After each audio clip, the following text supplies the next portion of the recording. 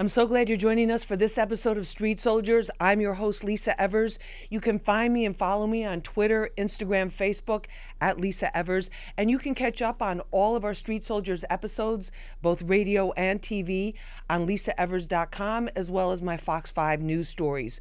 What we're focusing on in this episode, the new drug epidemic. The statistics are staggering. Drug use and abuse, legal and illegal, has been around for a very long time, but never as bad as this. City officials recently confirmed that about 4 New Yorkers a day are dying from drug overdoses. That's more than are being shot and killed. Around the country, more people lose their lives in deadly overdoses than are killed in car accidents, gun violence, or acts of terrorism. So why is this happening? What can we do about it? We have some special guests here to help us understand the extent of the problem and what you need to know. And hopefully some of the information that comes across to you through this broadcast will help save a life. That's what we're hoping to do. Joining us is Carl Farron. He's a senior residential director at Camelot Counseling. Carl, thank you so much for being with us. Thank you for having me. We really appreciate it. Also with us is Dr. Robert Glatter. He's an emergency medicine specialist and ER doctor at Lenox Hill Medical Center and assistant professor of emergency medicine at Northwell Health. Dr. Glatter, thank you so much for being with us. Thanks again. My pleasure. We really appreciate it. Also with us, we're honored to have for the first time on Street Soldiers and for her first television interview, Tatiana Paulino. She is the mother of ASAP Yams, who, as many of you in the hip-hop community know, passed away in January of 2015 from an apparent drug overdose. And Tatiana, first, our condolences to you and your family. I know you've experienced a tremendous outpouring of love because so many people loved and miss your son. So thank you so much for being here to speak with us. Thank you for having me. We really appreciate it. Also with us is Bodega Bams. He's a hip-hop artist from Spanish Harlem. You've seen him featured in a lot of places. I'll mention just a few. Rolling Stone, Vice, the New York Times, and he's founder of the Tan Boys, a collective of Hispanic MCs. And Bams, I want to start with you. When Yams passed, a lot of people were surprised by this because everything was moving along. His career was, on the up and up. He had helped so many people get their careers going and had made such a strong impact, and people were really shocked. How did you hear about it? Oh man, it was I got a call in the morning. It was crazy. I was laying in my bed. It was early in the morning, like 7:30 in the morning. I got a call in the morning saying, "Yo, Yams died?" And immediately I went on Twitter. Like, that's how crazy it was, because I wanted to see what was I was like, it was something out of nowhere. So when I went on Twitter and I seen everybody saying it, then that's when I started making calls, like, what really happened, whatever. But yeah, it was crazy, man, like, to get that call, like, it was crazy. Tatiana, tell us about your son, and our condolences again to you and your family. What have these past? It's been a little bit over 2 years. What has this been like for you? Oh, it's been crazy being without my son. I just focused myself to have the foundation on his name, which is to help those kids outside to from drugs, missing drugs. That's the killing of kids outside. And did this open your eyes in a new way to how big the problem is? Yes. I didn't know at the beginning how big it was. But then I realized missing drugs is really bad. It's not like before. It's an epidemic proportion. I think Dr. Glatter can explain that for us too. You're seeing it. You're an emergency medicine specialist. You're in the ER there. The number of people going to the ER for drug overdoses has been increasing, hasn't it? It has been, and it's it's something that started many years ago, and it's been building and building, and it's something so serious. And you read about it in the media, you hear about it, but I experience this firsthand, and I see the pain that it causes for families, and it's devastating. I can't count on it's just countless numbers of families that have experienced such pain, and my heart goes out to them. And we have to look at addiction in many different ways, and there's so many facets to it. There's so many aspects of how this epidemic started. There's no one single person or entity to blame, but there are many causes. Part of it started as how we interpret pain as doctors and as healthcare providers, and it became very important to stress the reduction of pain. And because of that, we tried to address it. But unfortunately, it had some untoward effects, is what you're seeing, of overprescribing and not prescribing for the right reasons. And this is very difficult to, as doctors and nurses and to face this, but this is something that happened and very, very painful to deal with. No, and the pill, go ahead, I'm sorry. I don't think this is epidemic. I think that's been going on for a long time. Yeah, I think, not to cut Tati, I think when we say epidemic, it's only because law enforcement get involved. Like, I feel like as soon as law enforcement get involved in whatever's going on with drugs and they call it epidemic, who do they target? They target the hood. You know what I'm saying? Like, this has been going on for a long time. The fact that the hood got it now is that we call it an epidemic. The law enforcement one. And then they're going to target the hood. They're not going to target the doctors. You know what I'm saying? And I'm not saying it's the doctor's fault or whatever, but the fact that it became, we saying the word epidemic, every time we talk about the crack epidemic, what they were doing, they were breaking down the doors. When we talk about whatever kind of epidemic, it's because the law enforcement is getting involved. Well, but just to be fair, I mean, and I understand your point. The law enforcement has pretty much been involved for a long time, and also it's the city that's calling it an epidemic right now, and it's the national health officials, who are watching this and calling this an epidemic. But Carl, explain for us, just so we all understand, the addiction process, because we keep hearing this heroin epidemic, the heroin epidemic. This all starts with prescription pills. What are you seeing with the people that are coming to you? The unfortunate aspect is we get to see a lot of families, as she just described. Oftentimes looking for help for their loved ones, not knowing how to get or access to health care that they need in order to address these services and to get what they need to kind of address the issues at hand with addiction. But the pill thing, Dr. Glatter, did the pills suddenly become more potent? What happened here? It just is, it's a combination of things. Yeah. Doctors were put under sort of a pressure to address pain, and this came as pain is what we call the fifth vital sign. You look at someone's heart rate, their blood pressure, their oxygen saturation, but addressing pain became important, and part of this was through the drug industry, through pharma. They wanted to see this as a way to expand their profits and indications, and so there was a huge campaign for OxyContin. This is time-released oxycodone to be marketed and formulated in the late 90s. And they targeted doctors. Unfortunately, this is a very, very, dangerous thing. And if we weren't addressing pain and weren't, using certain medications to address the pain, then they were targeting healthcare professionals. And this is serious because, we want to do the best thing for people, to take care of them. And sometimes, doing what we think is best is withholding certain meds. But there was pressure, outward pressure to start prescribing.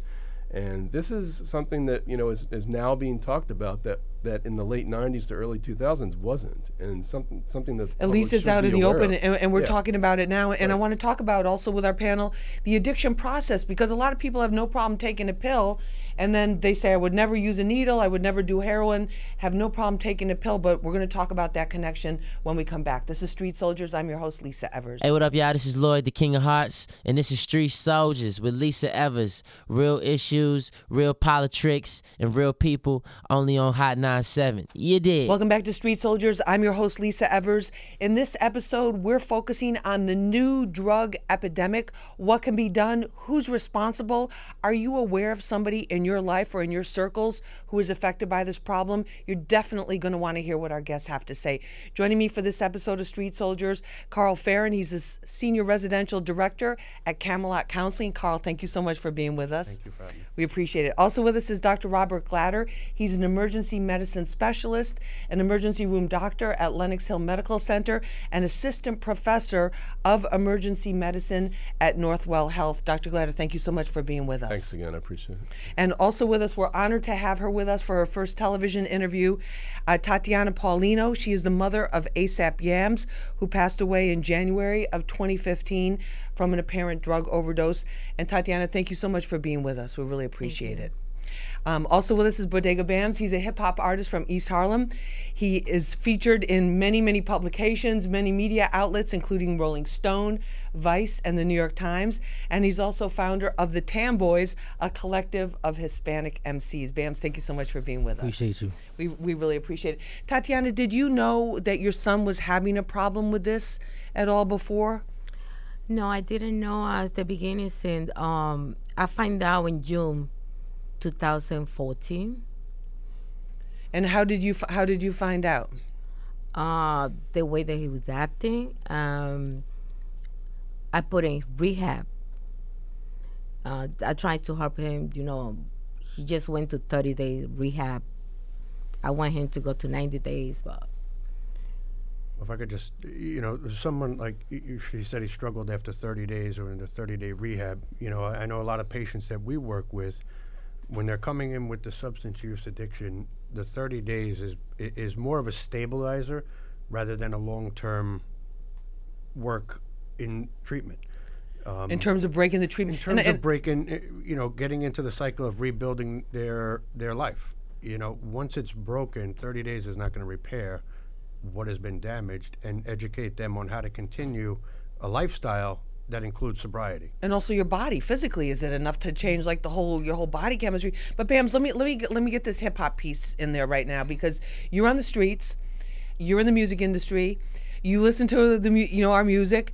There's so many songs out there. There's just so much around this whole drug culture, from the bricks, the dope boys, all this stuff, to the actual people talking about pills and all these casual references. Do you think that's creating a climate where people are kind of feeling like, oh, it's okay because everybody's doing it? Definitely.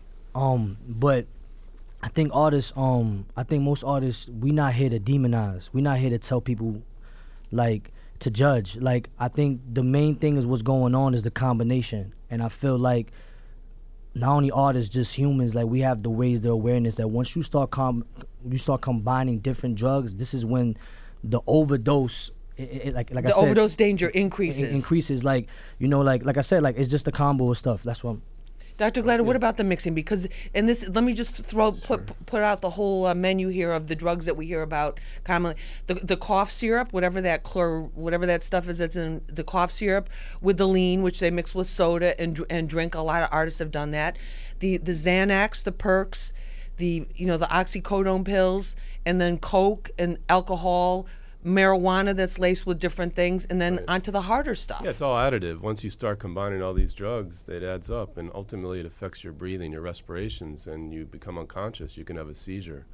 And then when you seize, you don't have oxygen to the brain, and then that's brain damage, and ultimately this leads to brain death. It's devastating. We see people who come in with these mixed overdoses, and often it's with Valium or Xanax mixed with Percocet, and obviously there's a lot of mental health issues underlying this, and that's an important point to bring out, that untreated depression or people self-medicating.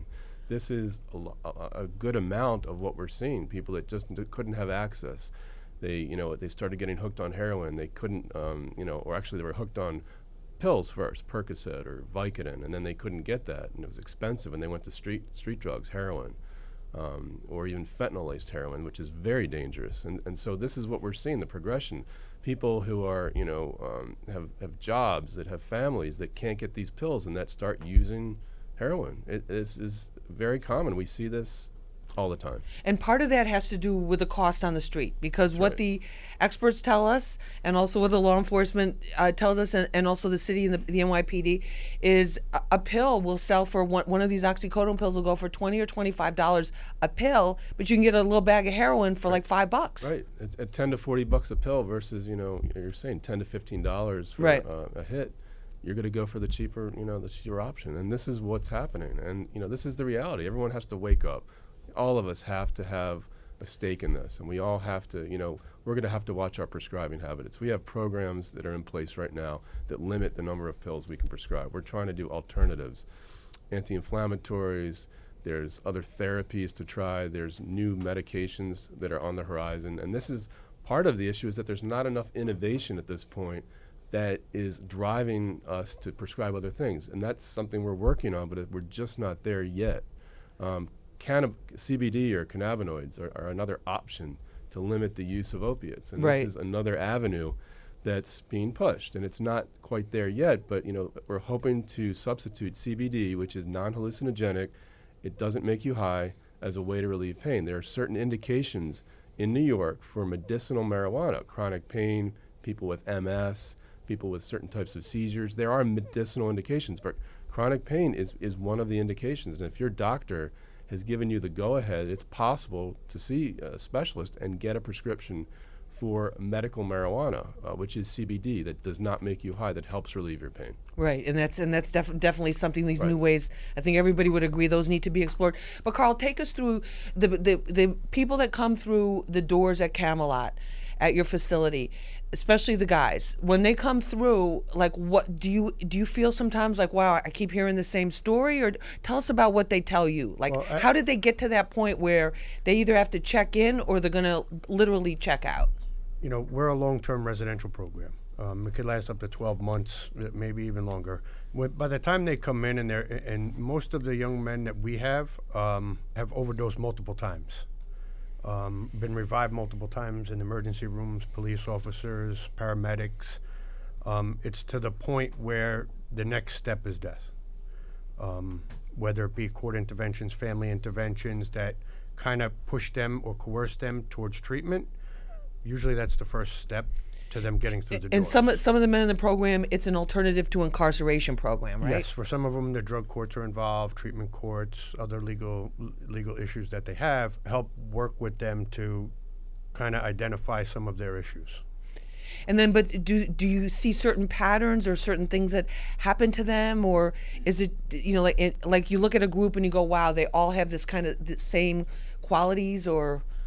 Right now, it's kind of staggered. There is no one specific indicator. It could be anybody. It's anybody from any socioeconomic background, any area. You know, it's a very broad, and it's just affecting everybody everywhere.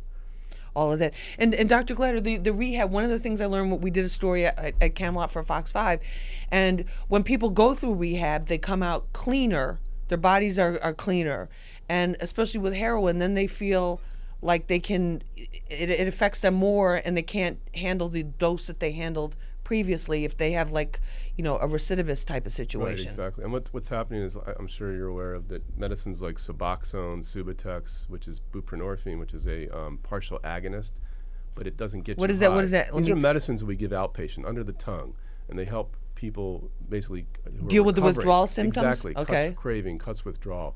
And it's not exactly like an opiate, but it helps you get through the day, and it prevents you from having withdrawal and craving, and you can function.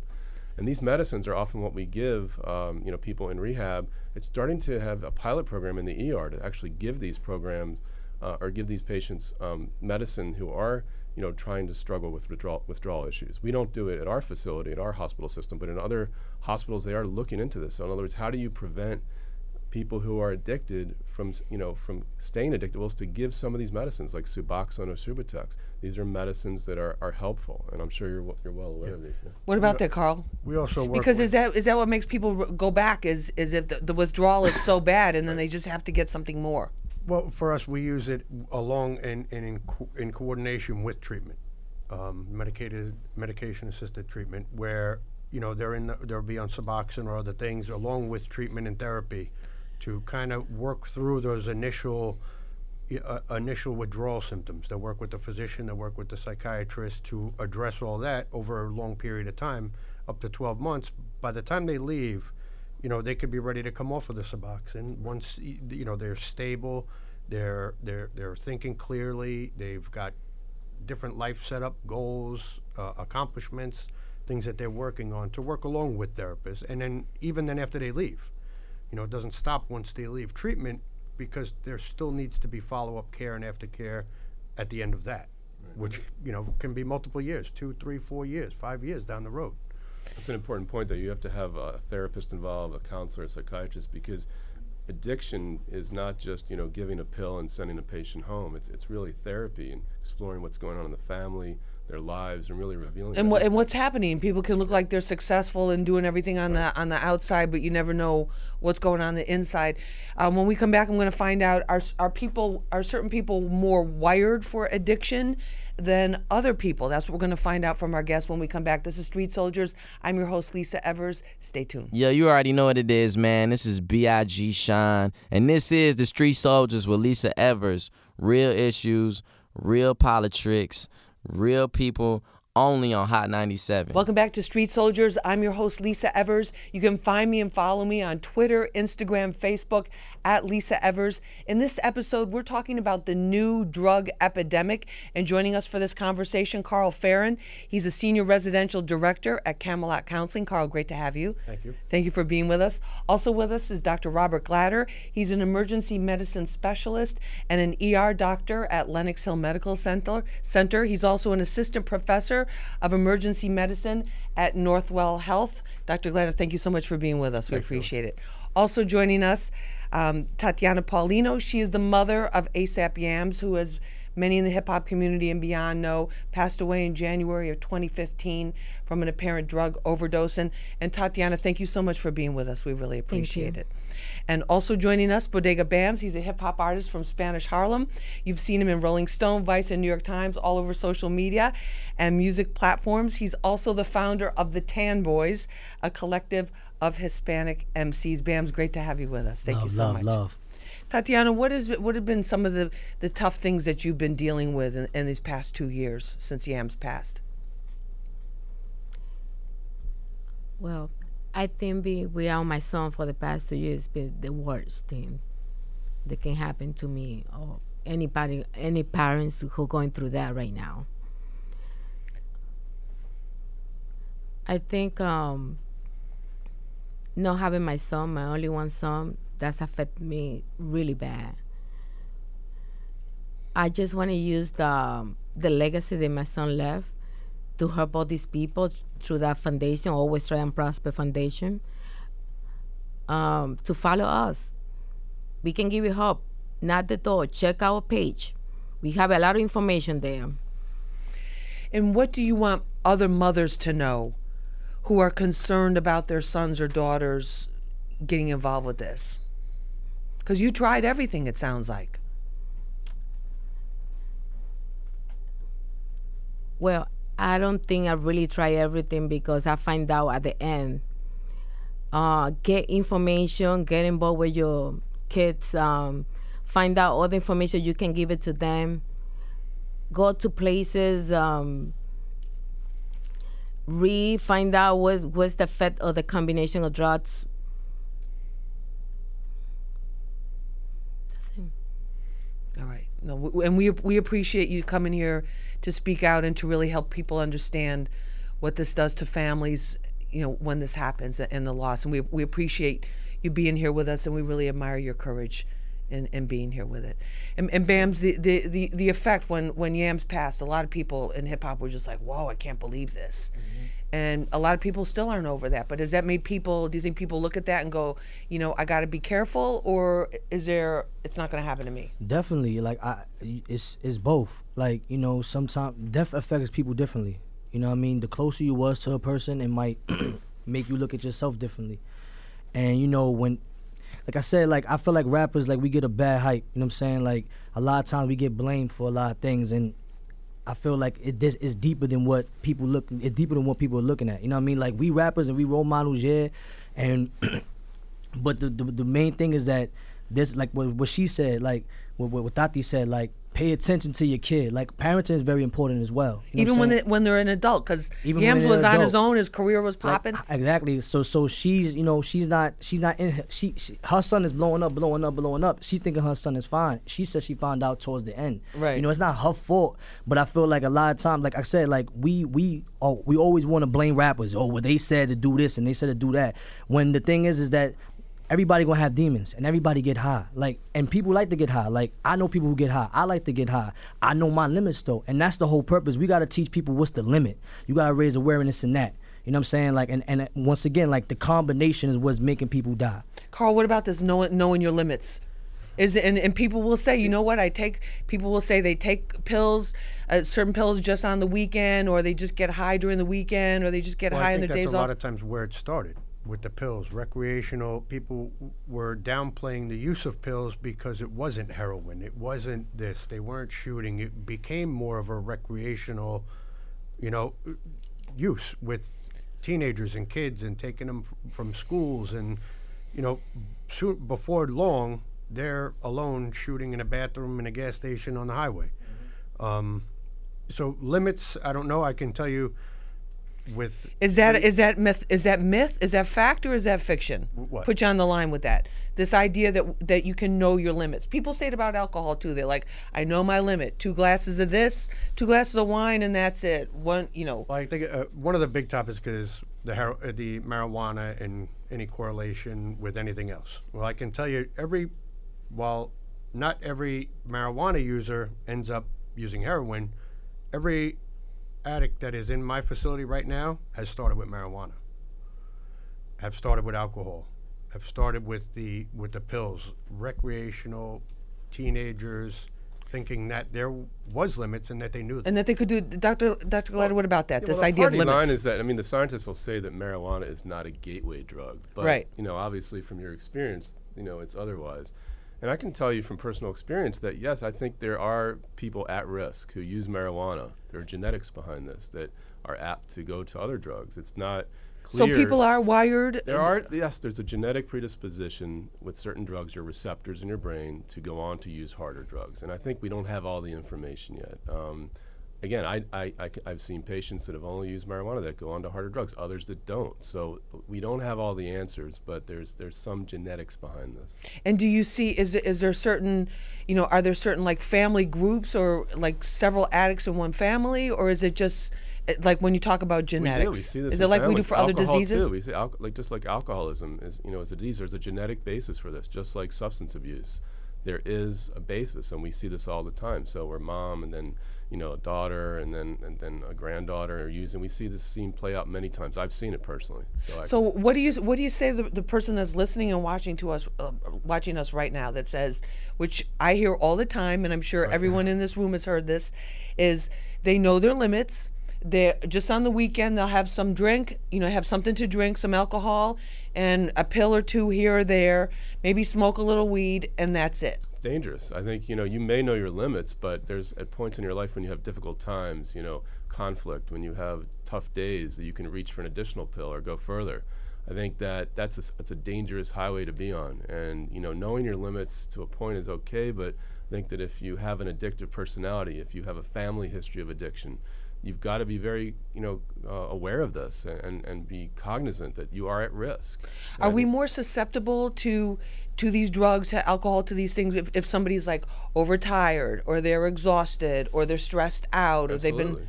Does that change our susceptibility? It does. I mean, it's the quick fix. It's what you can, reach for, what you can take now to make me feel better. These medicines change your brain chemistry over time, and that you need more and more of them. So once you start with a small amount, your brain wants more. Your receptors aren't saturated, and that's the danger. Bams, what about the images? We talk about on the show all the time too that how a lot of times hip hop becomes a scapegoat for some of society's ills, but we're in a culture where we're constantly told to take a pill. Anything is wrong. Take a pill. Take a pill. Take a pill. Take a pill. Do you think that message has just made us insensitive? Hell yeah, most definitely. Like I said, man, like those drugs are used to help, right? But what happens is like they become so easy to get, and like I'm thinking about it right now. Like I see more pharmaceutical stores than I see therapies in the hood. Like I don't even know how to get to a therapy besides calling it.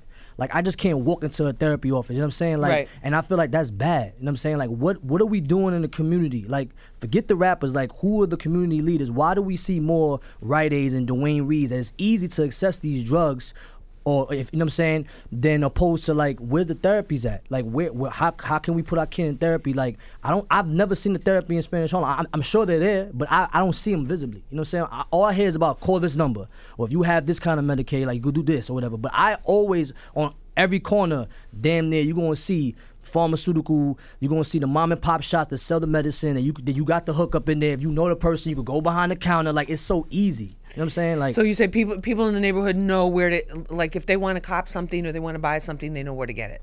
Absolutely. Yeah, absolutely.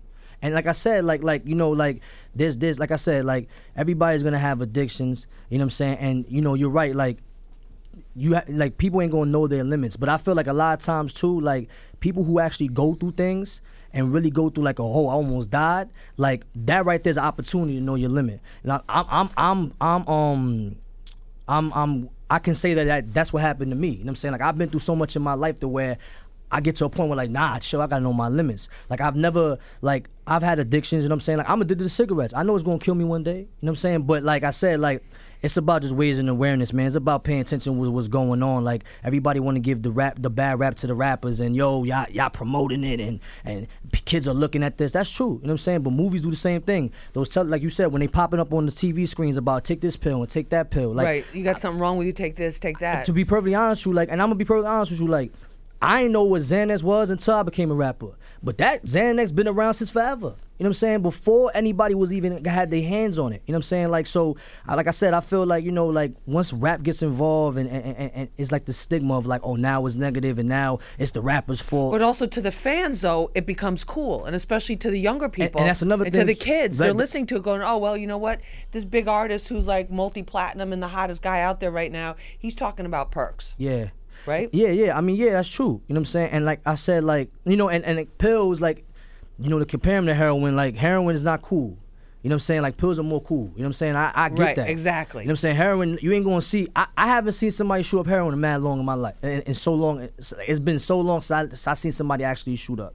And they compare the pills to heroin, but you know, pills are the new thing to do. Pills is cool. And like I said, I've taken pills too. Like, and they help. It's just a combination is when you don't know your limits, and that's when it gets to this. You know what I'm saying? Like, but has seeing your friend lose his life to this, has that changed the way you think at all? Absolutely. Yeah.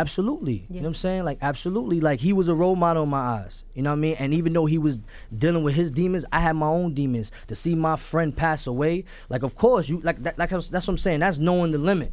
Like, you know, he as messed up as it sounds, he's an example. Like, yo, listen, man, like, this is a person who had so much gifts. This is a person who helped so many people and at the same time has so many problems, and he got succumbed to that. Like, any smart person, any wise person going to look at that, you know what, man, like, my man had to go through this so I don't have to. And I'm one of those dudes, you know what I'm saying? Like, I'm one of those dudes that looked at that, like, I don't pop none of that no more. Like, I'm sober. I don't even drink no more. You know what I'm saying? Like, because I got to a point. You look at it and you just. Yeah, I got to a point in my life. If I have to wake up every morning and be like, why am I doing it? What's the purpose? You know what I'm saying? Like I don't want to like use liquor or pills to get over a problem. Like I want to be a strong individual in myself, and I know a lot of people can't do that. You know what I'm saying? But that's why, like, you know, like, we as role models, we gotta raise the awareness. Is like, you know what I mean? Like, pills is cool, but don't overdo them. You know what I'm saying? Like, don't overdo it just because you see your favorite rapper do it. Your favorite rapper might be going through 10 times worse than what you going through. Maybe that's his excuse, but that don't mean you gotta do it. You know what I'm saying? Like, and that's the whole thing. Like, I like I said, like, I don't demonize it. Like, get high, you know what I'm saying? Have fun, because drinking, taking pills, it all increases your fun wherever you at. You know what I'm saying? I'm just saying, like, when you start the combination of things, that's when you go into a whole different ball game. And that's all. Yeah. Definitely. We're going to continue our conversation about the new drug epidemic. I'm your host, Lisa Evers, for Street Soldiers, Twitter, Instagram, Facebook, at Lisa Evers. We'll be back right after this. Hey, yo, what up? It's the infamous Mobb Deep, Prodigy right here, you know what I mean? And this is Street Soldiers with Lisa Evers. Real issues, real politics, you know what I mean? And real people, only on Hot 97. Welcome back to Street Soldiers. I'm your host, Lisa Evers. Find me and follow me on Twitter, Instagram, Facebook, at Lisa Evers. In this episode, we're talking about the new drug epidemic, and I've got a great panel to break it all down for us. Joining me, Carl Farron. He's a senior residential director for Camelot Counseling. Carl, great to have you. Thank you for having me. Thank you so much. Also with us is Dr. Robert Glatter. He's an emergency medicine specialist and ER doctor at Lenox Hill Medical Center and an assistant professor of emergency medicine at Northwell Health. Dr. Glatter, thank you so much for being with us. Thanks again, I appreciate it. We appreciate it. Also with us is Tatiana Paulino. This is her first television interview. She's the mother of ASAP Yams, who passed away in January of 2015 from an apparent drug overdose. And Tatiana, thank you so much for being with us. Thank you. We really appreciate it. Also with us is Bodega Bams, hip-hop artist from Spanish Harlem, featured in Rolling Stone, Vice, and the New York Times, and many concerts all over the place. You've probably seen him. And founder of the Tamboys, a collective of Hispanic MCs. And Bams, thank you so much for being with us. And also close friend of Yams. Yeah. In terms of the cleaning up process, Carl, what needs to be, is there help out there, enough help out there for people? Bams brought up a good point. He sees more drugstores than access to treatment. That needs to change. To focus on on available services in our communities needs to change. It needs to be a focus of our elected officials. It needs to be the focus of the families. It needs to be the focus of the communities, and it needs to be accepted by the communities. It's not. Okay, but let me bring it back to a very personal thing. But nobody's alone. Everybody has people in their lives, friends, family members, loved ones.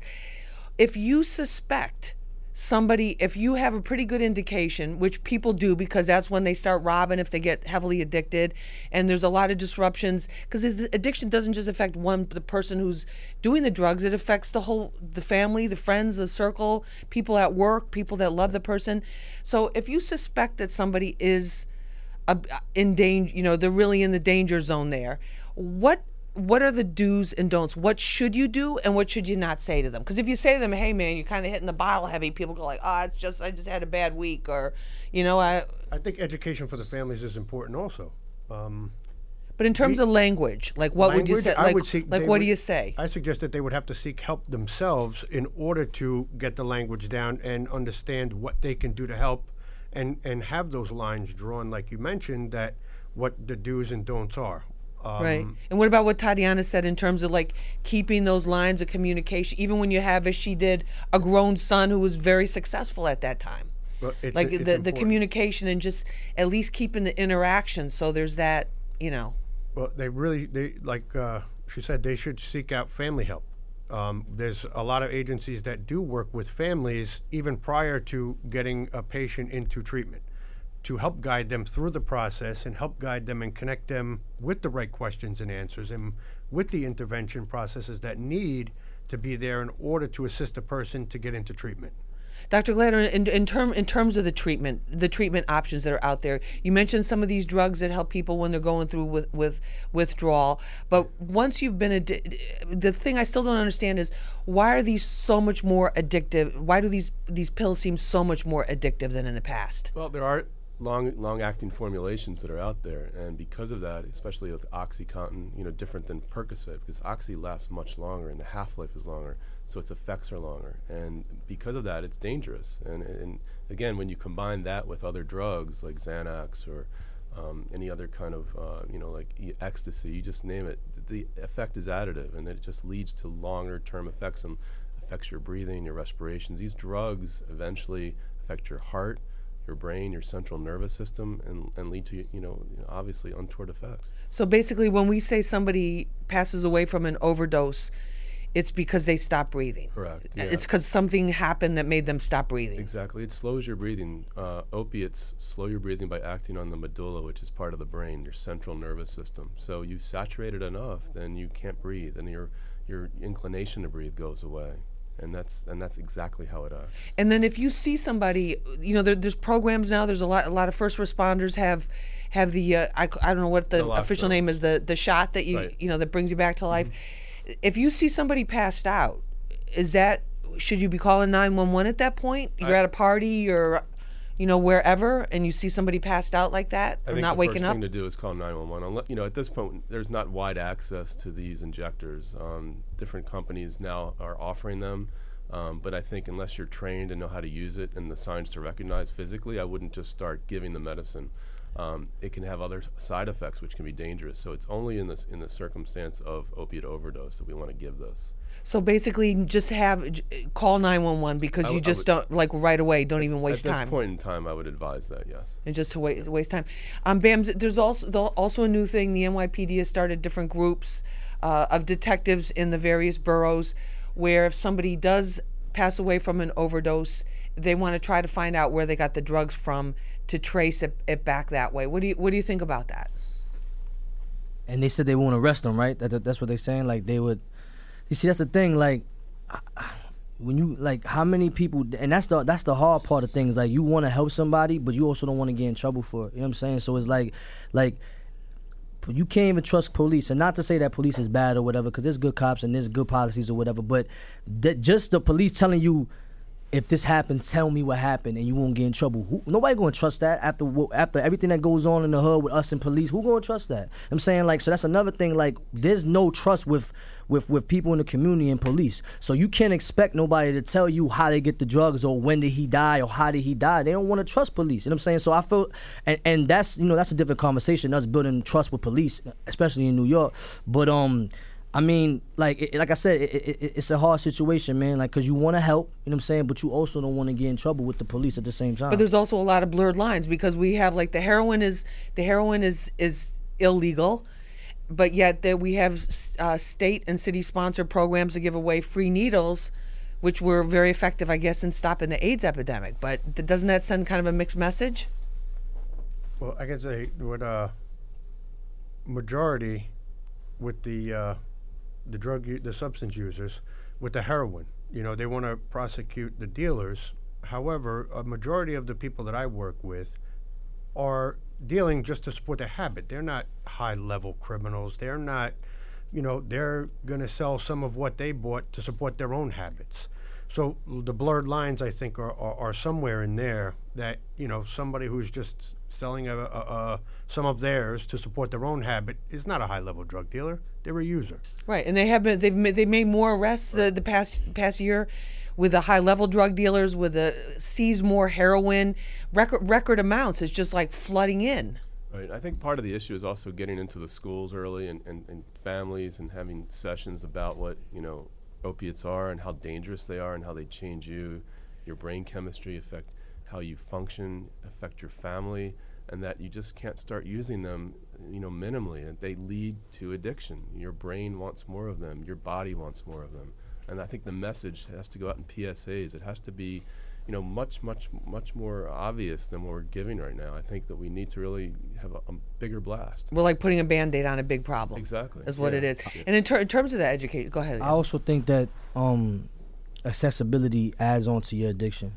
You know what I'm saying? Like, I think that's important because, like I said, I've taken pills and I ain't get addicted to them. You know what I'm saying? And then that's another thing too, with, like, I guess success plays a part in that. Like, the more famous you are, the more easier these things it's to attain. You know what I'm saying? So, like, a person like Yams, a person like me, like, I go to a show and that's what they want to give me. Yo, bands, I got 10 Xanax. And if I want to get Xanax, it's easy for me to get. So how it's like I said, it's harder for me to get off of it because it's so accessible. I think we have to cut down the accessibility, especially, like, rappers gonna get it regardless. But I'm talking about in the city, in the hood. Like, let's cut down the accessibility of getting these drugs. Like I said, like, it's easy. Like, it might be a little harder for you to get in Dwayne Reed, but everybody knows somebody that works in a mom and pop shop that if I want to get this, I can get it. For this amount of money, I got taught to this amount of person. I feel like we have to stop that accessibility. And once we stop that accessibility, the rate of addiction will go down. It's always going to be addiction, but this is about, like, containing it. But the demand now is it's an unprecedented demand, it seems like. Yeah, I mean, I think the public, you know, again, it's how we treat pain and, you know, how these medicines, people know that they knock out pain, but, you know, we have to look at pain in different ways. You know, we're using a sledgehammer, well, maybe we need is a chisel, you know? It's okay to feel some pain. You know, we're in this mindset that you've got to alleviate pain to the hilt. It's got to be gone. Well, that's just not possible sometimes. I think it's the long-term outlook on this that we have to really focus on. No, definitely. And Tatiana, in terms of the foundation, tell us what you hope to accomplish, what your vision is in your son's legacy.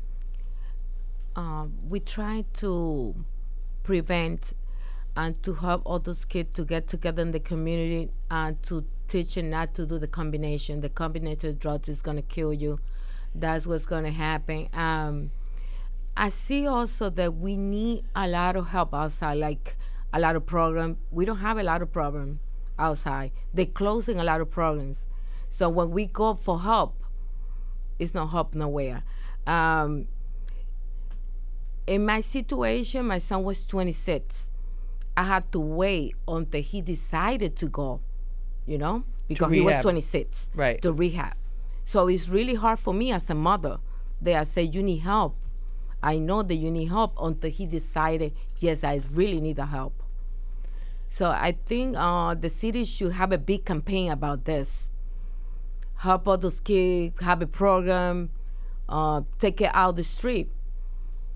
And change the attitudes. It goes to everyone's point about that early education. Yes. The way the little kids now look at smoking cigarettes, like Yes. that's not cool, and just those different changes in the perception and what they think is smart and what they don't think is smart. I guess the public education. Does everyone here feel like it's kind of like this is a big problem, but we're not really paying enough attention to it as a society? Yeah, Carl? I definitely don't think that it's there's enough attention on it. You can go to any neighborhood, any school district, and ask them if they would like to help. Can we put a program in your neighborhood? Can we come? No, not here. We don't have that problem. I think the stigma and the lack of understanding of what's really going on is negatively affecting the continued increase in substance use, because nobody wants to believe it, nobody wants to accept it, nobody wants to take responsibility. And Dr. Glatter, do they have to make it a profitable, the treatment options as profitable as the selling of the drugs? I think that's another problem, is that there is profit in that, but also, Absolutely. yeah, and that's your point, and then this is something that we have to recognize, but it's a partial solution. I think it's, it's helping patients, but it's so many other facets. It's cultural. Drug Cultural. use is a cultural thing. Pain is cultural, and I think resetting how we look at these things, it sounds, like Hightower what I'm talking about, but it's real. No, it is real. We have to attack this from the roots of what, how we address, pain as a culture, and also how we, how we experience life. You don't need pills. You don't need alcohol. You can experience life for what it is. And I think resetting that kind of focus on everybody, yeah. just on a society from a Right, cultural yeah. standpoint. I'm going to give you the last word on this. What do you think? What do you want people in the hip hop community to be doing about this? Or what awareness do you want people to have now? I mean, as hip hop artists, man, you should care about your fans. You know what I'm saying? Like, you should definitely care about the kind of message you're giving out. I feel like as artists, you know what I'm saying, we become role models and we don't realize how important we are to these kids. And I feel like every artist has to go through an evolution. Like, we all come from the dirt. We all come from negativity, especially from the streets. Like, the objective is, once you reach that certain success, is to evolve, is to become a teacher. You know what I'm saying? Like, you come in as a worker and you become the teacher. So I just feel like, if a rapper cares about his fans, man, you would care about if your fan lives or dies, and you would definitely care about if your fan lives or dies by your message. So I mean, I can't really speak for other rappers, but I could just myself, like, my content has to change. You know what I'm saying? Because I want to be a role model to these kids, and like I want to give I want to give the opportunity to a fan to, like, choose what you want to do. Like, I'm going to give you the dirt, I'm going to give you the dark, I'm going to give you everything that happens to if you do bad. And I'm also going to give you everything that happens that you do good. Like, I don't discriminate both sides, you know what I'm saying? Because, like I said, I came from the hood. You want to show the real picture. You just got to show the real picture, and not just man. glamorize it. And exactly. Like, so, I feel like in this game, like, you just gotta look at who's real and who's fake. You know what I'm saying? Who's really doing it just to do it to be cool? Who's really doing it because they got problems? Like I said, a lot of people get into this pill thing because they start off because they want to be cool, and then it becomes an addiction. A lot of people are doing it because they really have problems, and you can't, like, the people who really have problems, like, they have to do that. You know what I'm saying? So I feel like we have to just know the difference between the two. You know what I'm saying? But like I said, if you care about, so you're gonna fans, change your music as a result of this. I mean, not change my music as far as, like, content. You know what I'm Right. saying? Like I said, I came in, like, I came in as a worker. I came in with the mentality as a worker. This is why I gotta do the work. I gotta Right. do this. I gotta take, like, I've evolved. You know what I'm saying? My music is evolving, so I feel like my message has to be more positive opposed to being negative. I came in on a negative note. You know what I'm saying? Like, so I feel like once you evolve, you gotta turn to positive, and that's all. And that's a great note to end on. Thank you so much. I want to thank our amazing panel for being with us for this episode of Street Soldiers. Carl Farron from Camelot Counseling, Dr. Robert Glatter, emergency medicine specialist, Tatiana Paulina. Thank you so much for sharing your story and for the work that you're trying to do to save other lives. We really appreciate it. And thank you for being with us. Also, and big thank you to Bodega Bams. Thank you so much. And remember, use your mind. It's your best weapon. I hope it's your only weapon. I'm Lisa Evers. Let's push for peace.